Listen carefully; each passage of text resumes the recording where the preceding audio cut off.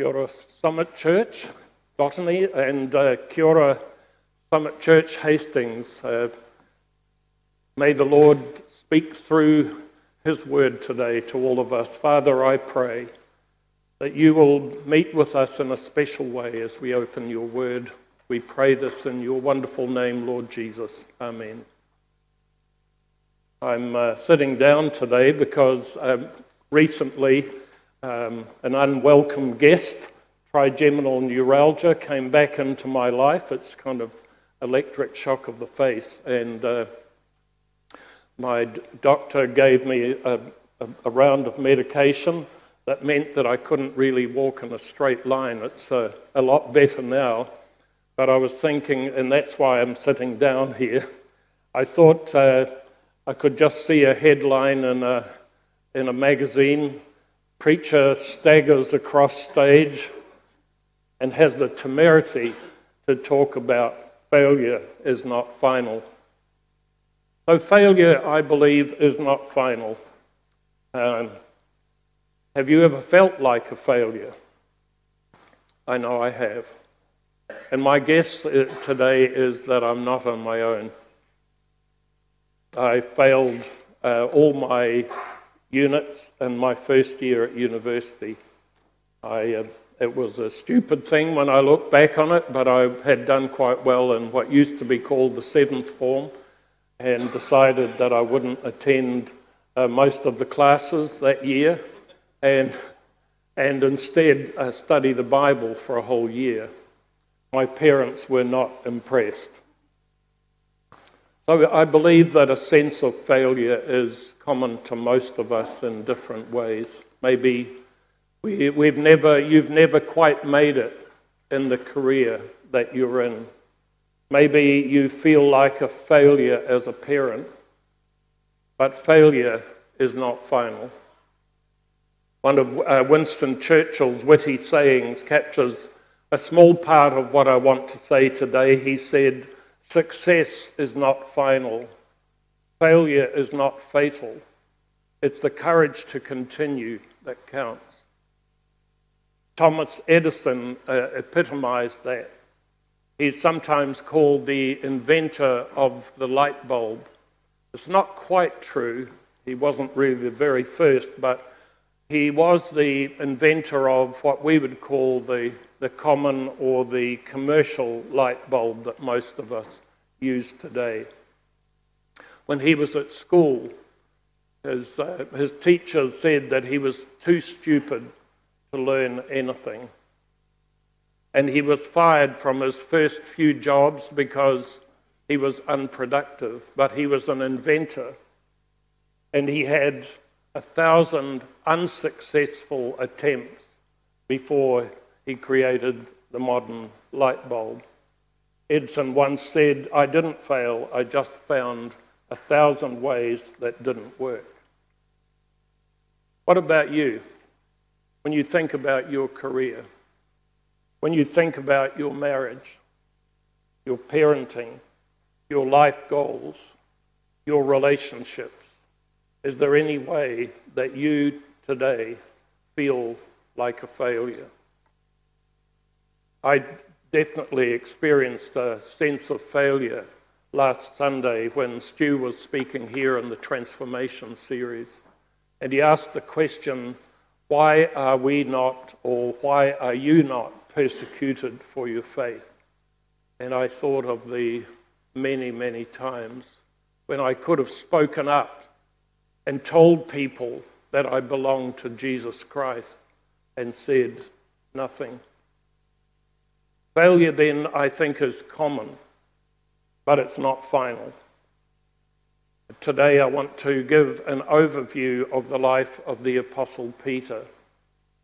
Although the sermon is not part of the Transformation series that we're going through at church at the moment on what's usually called the Upper Room Discourse from John 13 through to the end of his Gospel, I believe that the topic today is all about transformation.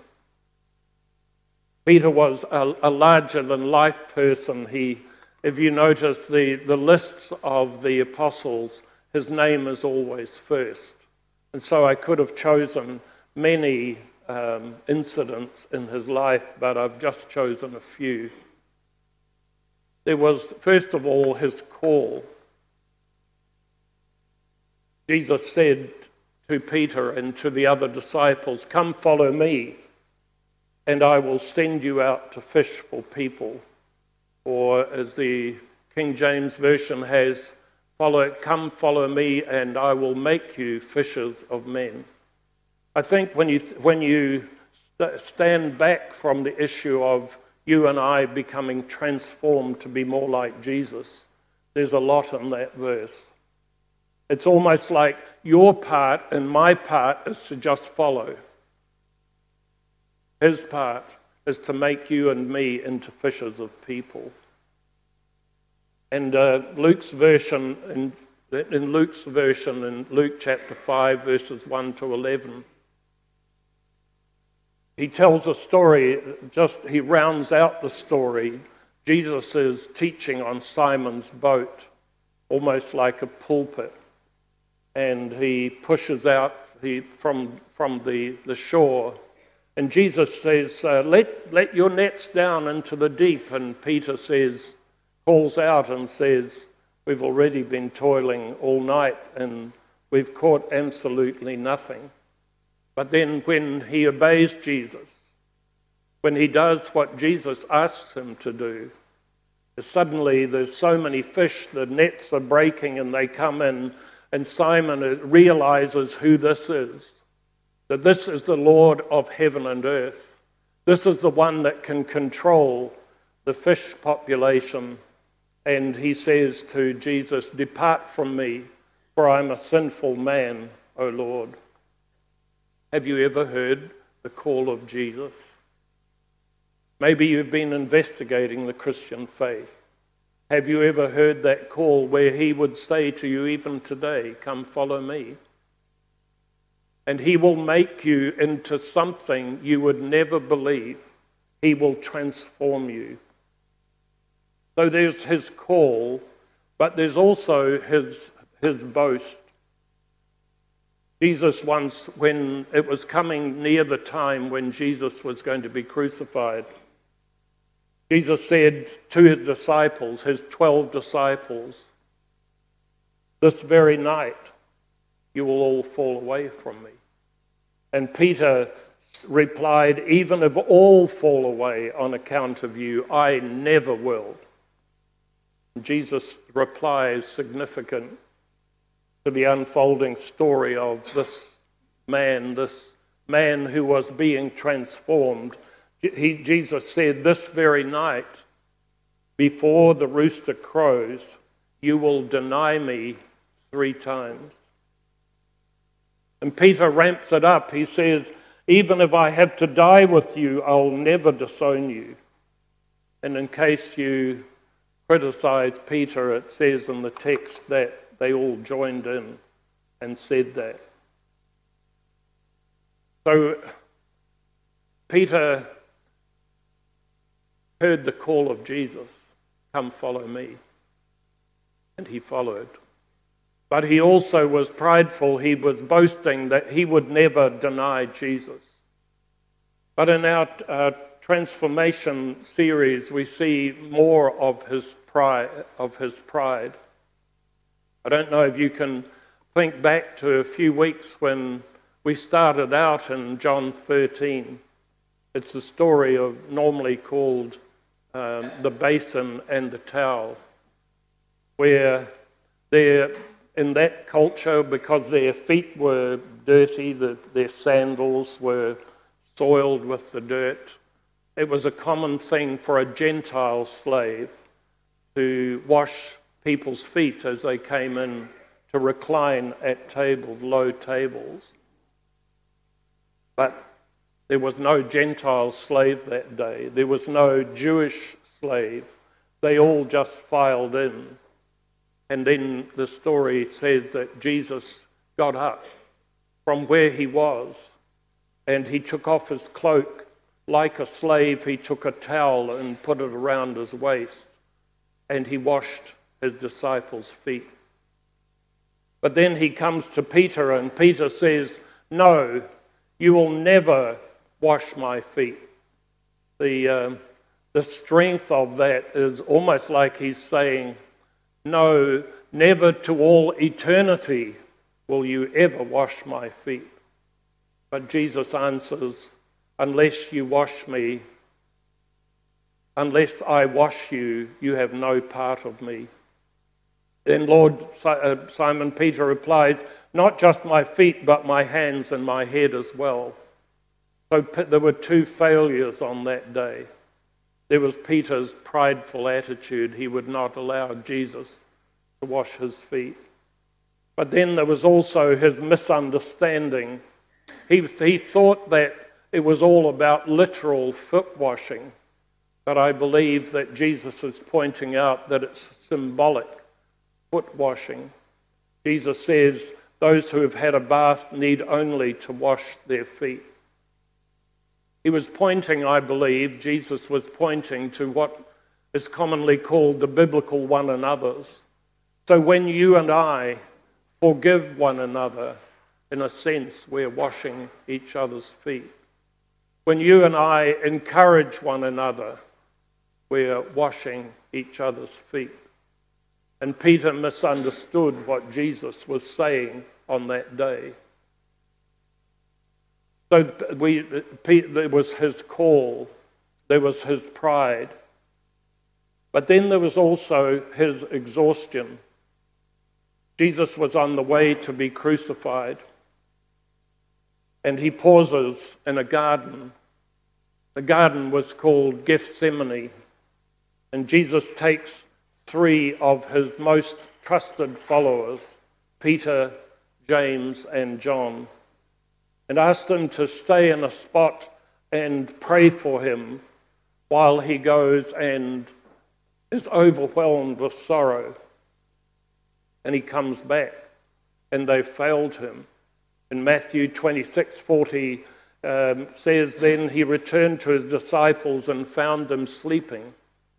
'Couldn't you men keep watch with me for 1 hour?' He asked Peter. 'Watch and pray, so that you will not fall into temptation.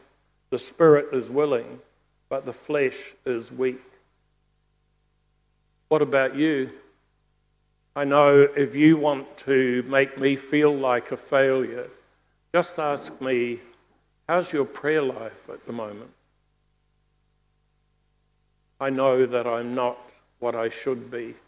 Recently I was on a website, and a Christian website, and it was a survey there, and it was asking, just think about this last week. How long at any extended time did you pray? 1 minute?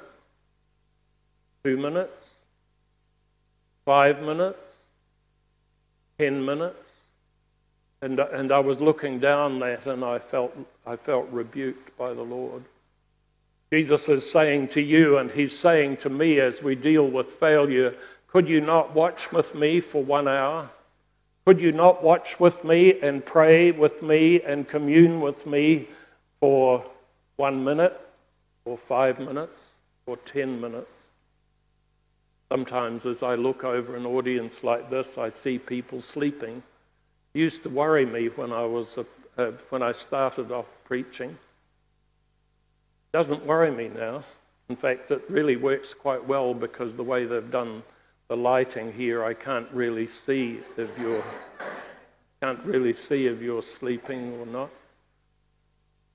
The way that I cope with it now is that I look at the person, and they've got their eyes closed, and I just think they must be praying for me. And I notice that they always agree with me. They're always like,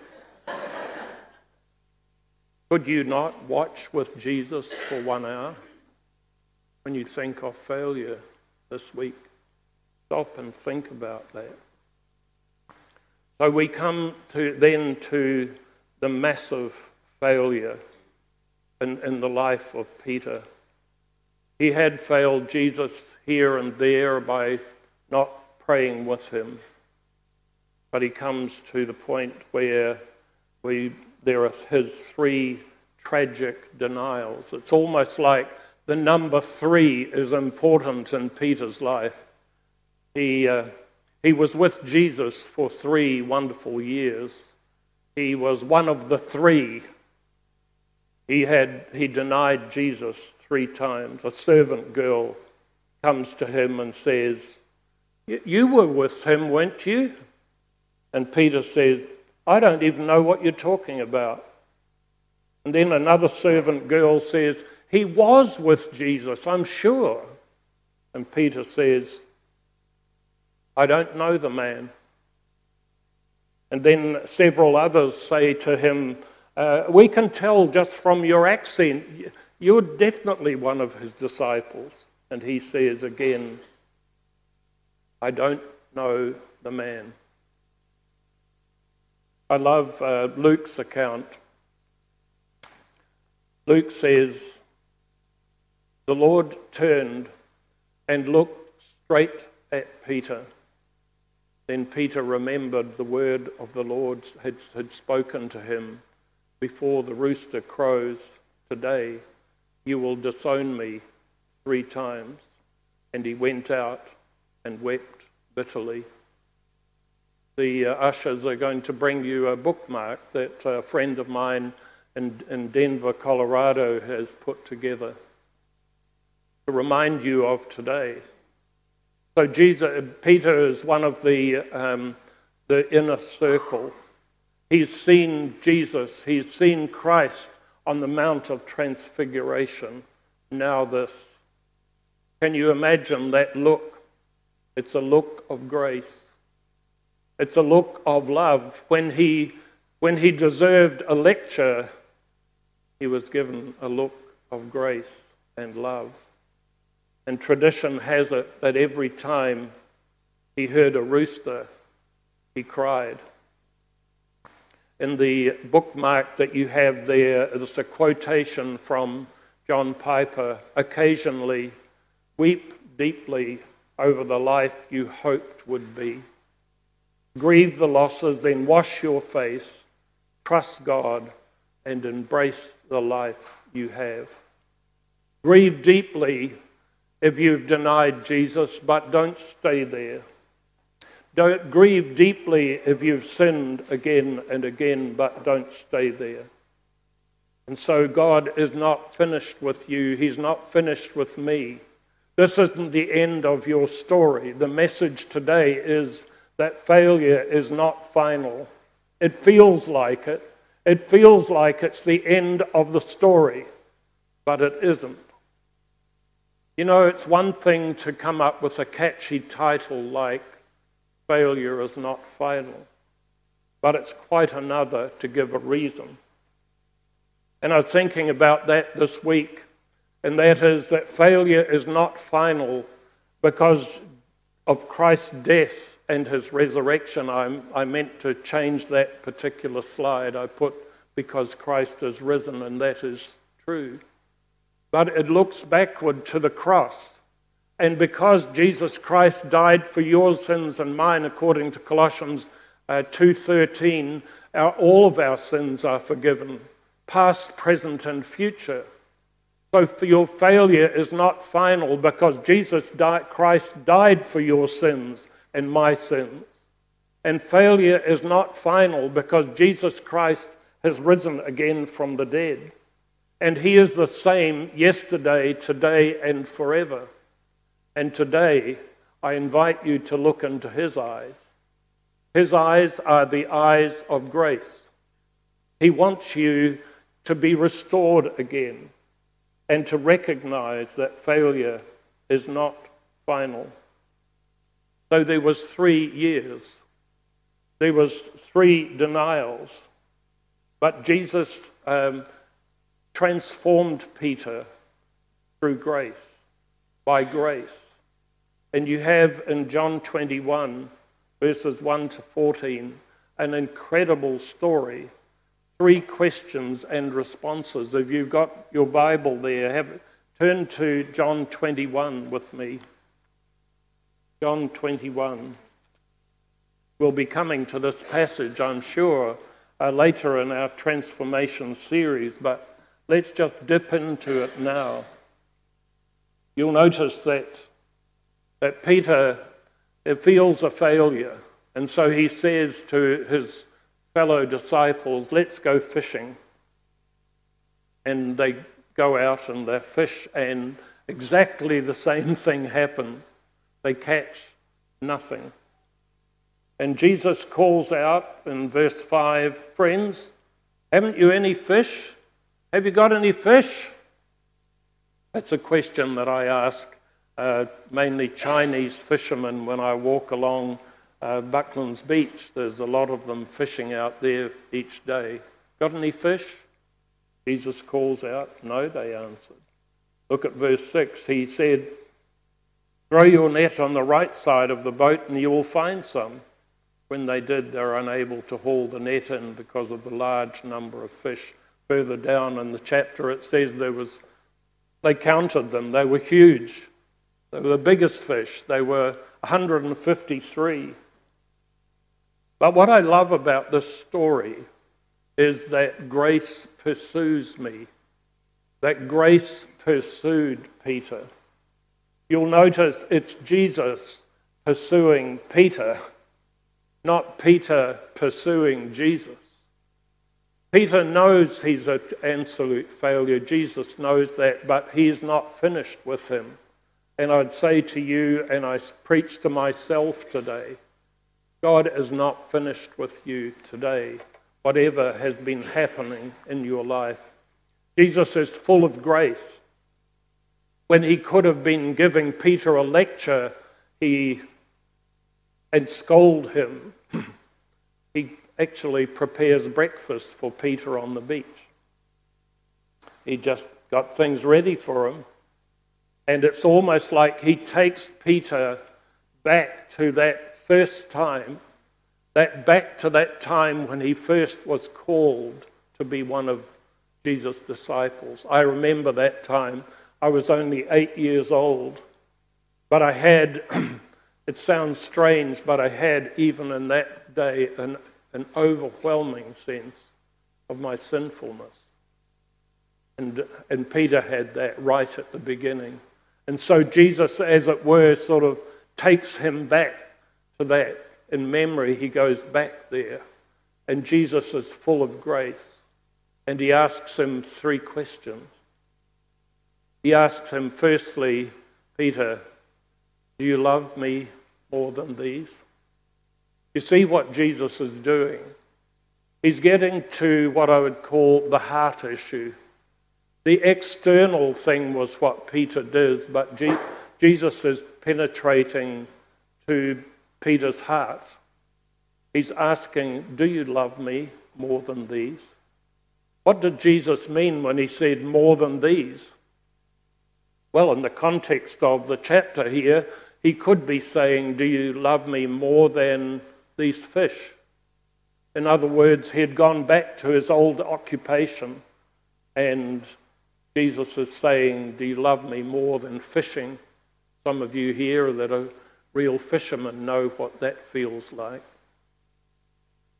But I don't think it's that. My best guess is that he's saying, do you love me more than these other 10 disciples? Because Judas has betrayed Jesus. And by then... so Jesus is saying, do you love me more than these? It's almost as if he's again taking Peter back to his boast, that they all might deny you, Lord, but I never will. And it's interesting, Jesus uses the word agape, which is, do you love me with a God-given divine love? And all Peter can answer is, you know, Lord, that I'm fond of you. In other words, there has been a blow has been dealt to his pride. He's not going to boast anymore. And Jesus asks him again, do you love me, Peter? And a third time he asks him, Do you love me? How would you answer that today? If it was just Jesus and you, how would you answer it? And so you've got the 3 questions and responses, but then you have 3 beautiful affirmations. It's almost like Jesus is saying, I've got work for you to do. Feed my lambs, tend my sheep, feed my sheep. I've got plans for you, Peter. You have failed, but my grace is greater than your sin. I wonder sometimes if when we get to heaven, if Dave's talking about songs that he sings as he is at his workplace. I wonder sometimes if Peter might be singing a hymn that I used to sing many years ago. Grace, grace, God's grace. Grace that will pardon and cleanse within. Grace, grace, God's grace. Grace that is greater than all my sin. That's what Peter knew. That's what he realizes suddenly, that failure is not final, because Jesus Christ has risen, has died for his sins, and he has risen again. And there's hope and a future for you today. Whatever you have done, and whatever a sort of a failure you feel in different aspects of life. So there are 3 denials, 3 questions and answers, 3 affirmations. But then there is transformation, what I would call the new Peter. And we see him at the beginning of the book of Acts, and he stands up. This restored man, this man that has been restored by Jesus, and he preaches, and 3,000 people come to put their faith in Jesus Christ and are baptized. What an incredible experience. And so you've got Peter, who is the big fisherman, but he now becomes a writer, and he writes 1st and 2nd Peter, 2 letters that I absolutely loved. Listen to what Peter writes. If you have your Bible, please look across to 1 Peter chapter 5. 1 Peter 5 and verse 2. Notice what Peter is saying. He's talking to, as a fellow elder, as a fellow leader in the church. Peter is saying, I'm writing to you, and this is what I'm saying to you. Be shepherds of God's flock that is under your care, watching over them, not because you must, but because you're willing, as God wants you to be, not pursuing on dishonest gain, but eager to serve, not lording it over those entrusted to you. Do you sense the humility that's there now? The tenderness? He's heard Jesus say, tend my sheep, tend my lambs, be a shepherd to these people. Now he's saying the same. There's hope for him. Look over at verse 5. In the same way, you who are younger, submit yourselves to your elders. All of you, clothe yourselves with humility towards one another, because God opposes the proud, but shows favor to the humble. It's almost as if he's taking his readers back to that experience that he had in the upper room, where he didn't want Jesus to wash his feet, and he's saying, all of you, clothe yourself with humility like Jesus did, and wash each other's feet, and be done with that prideful attitude that comes into all of our hearts from time to time. There is then the new Peter. He says, be shepherds of God's flock. And he says, clothe yourself with humility toward one another. And notice, if you look at verse 10, I just absolutely love that verse. It's a verse that the Lord God gave to Elaine and me when our little boy died when he was just 5.5 months old. It felt as if all our world had collapsed. It wasn't really worth, my teaching career didn't seem to be worth anything at all. And verse 10, he says, the God of all grace. That's my message to you today. That's the message that I'm preaching to myself today. The God that you know, the Lord that you follow, He is the Lord. He is the God of all grace. He gives you grace to put up with pain. He gives you grace to serve Him faithfully day after day. The God of all grace, who called you to His eternal glory in Christ. Notice this next little bit. After you have suffered a little while. Suffering feels like it's never going to end. Failure, if you feel like a failure, you feel as if you'll never be able to pick yourself up again. But Peter says, no, after you have suffered a little while, and it's just really a little while in light of eternity. But notice what Peter says, and he's speaking here to a suffering church. He's speaking to a persecuted church, a church of refugees that are scattered all over the then known world. And he says, note what he will do.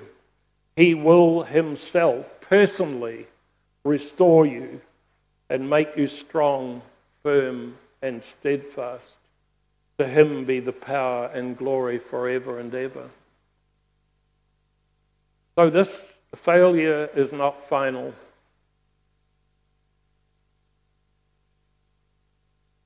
When Christ's grace transforms you, will you allow His grace to transform you today? Peter's last words in 2 Peter 3:18 is, but grow in grace and in the knowledge of our Lord Jesus Christ. The call to you and me, if you're dealing with failure, is to lean into the grace of Christ and accept His grace. So what are you dealing with today? What sort of failure are you dealing with? Have you got the failure of recurring sin? Do you have the failure of goals that you once set yourself but you've never quite been able to make it? Do you have the feeling of failure in terms of a shattered relationship? Do you have failure as you think of wayward children? Do you have failure when you think of a wrong career choice or financial stress? All of these things are true and they're part of our human condition, but today Christ is speaking to you through Peter's words. And Peter can speak with authority and to you and me and say, be transformed by grace, grow in grace and in the knowledge of our Lord Jesus Christ. We're going to give an opportunity for you to receive prayer today. Some of the elders and pastors are going to be up the front here somewhere. And as we sing in the last couple of songs, if you would like some prayer, you're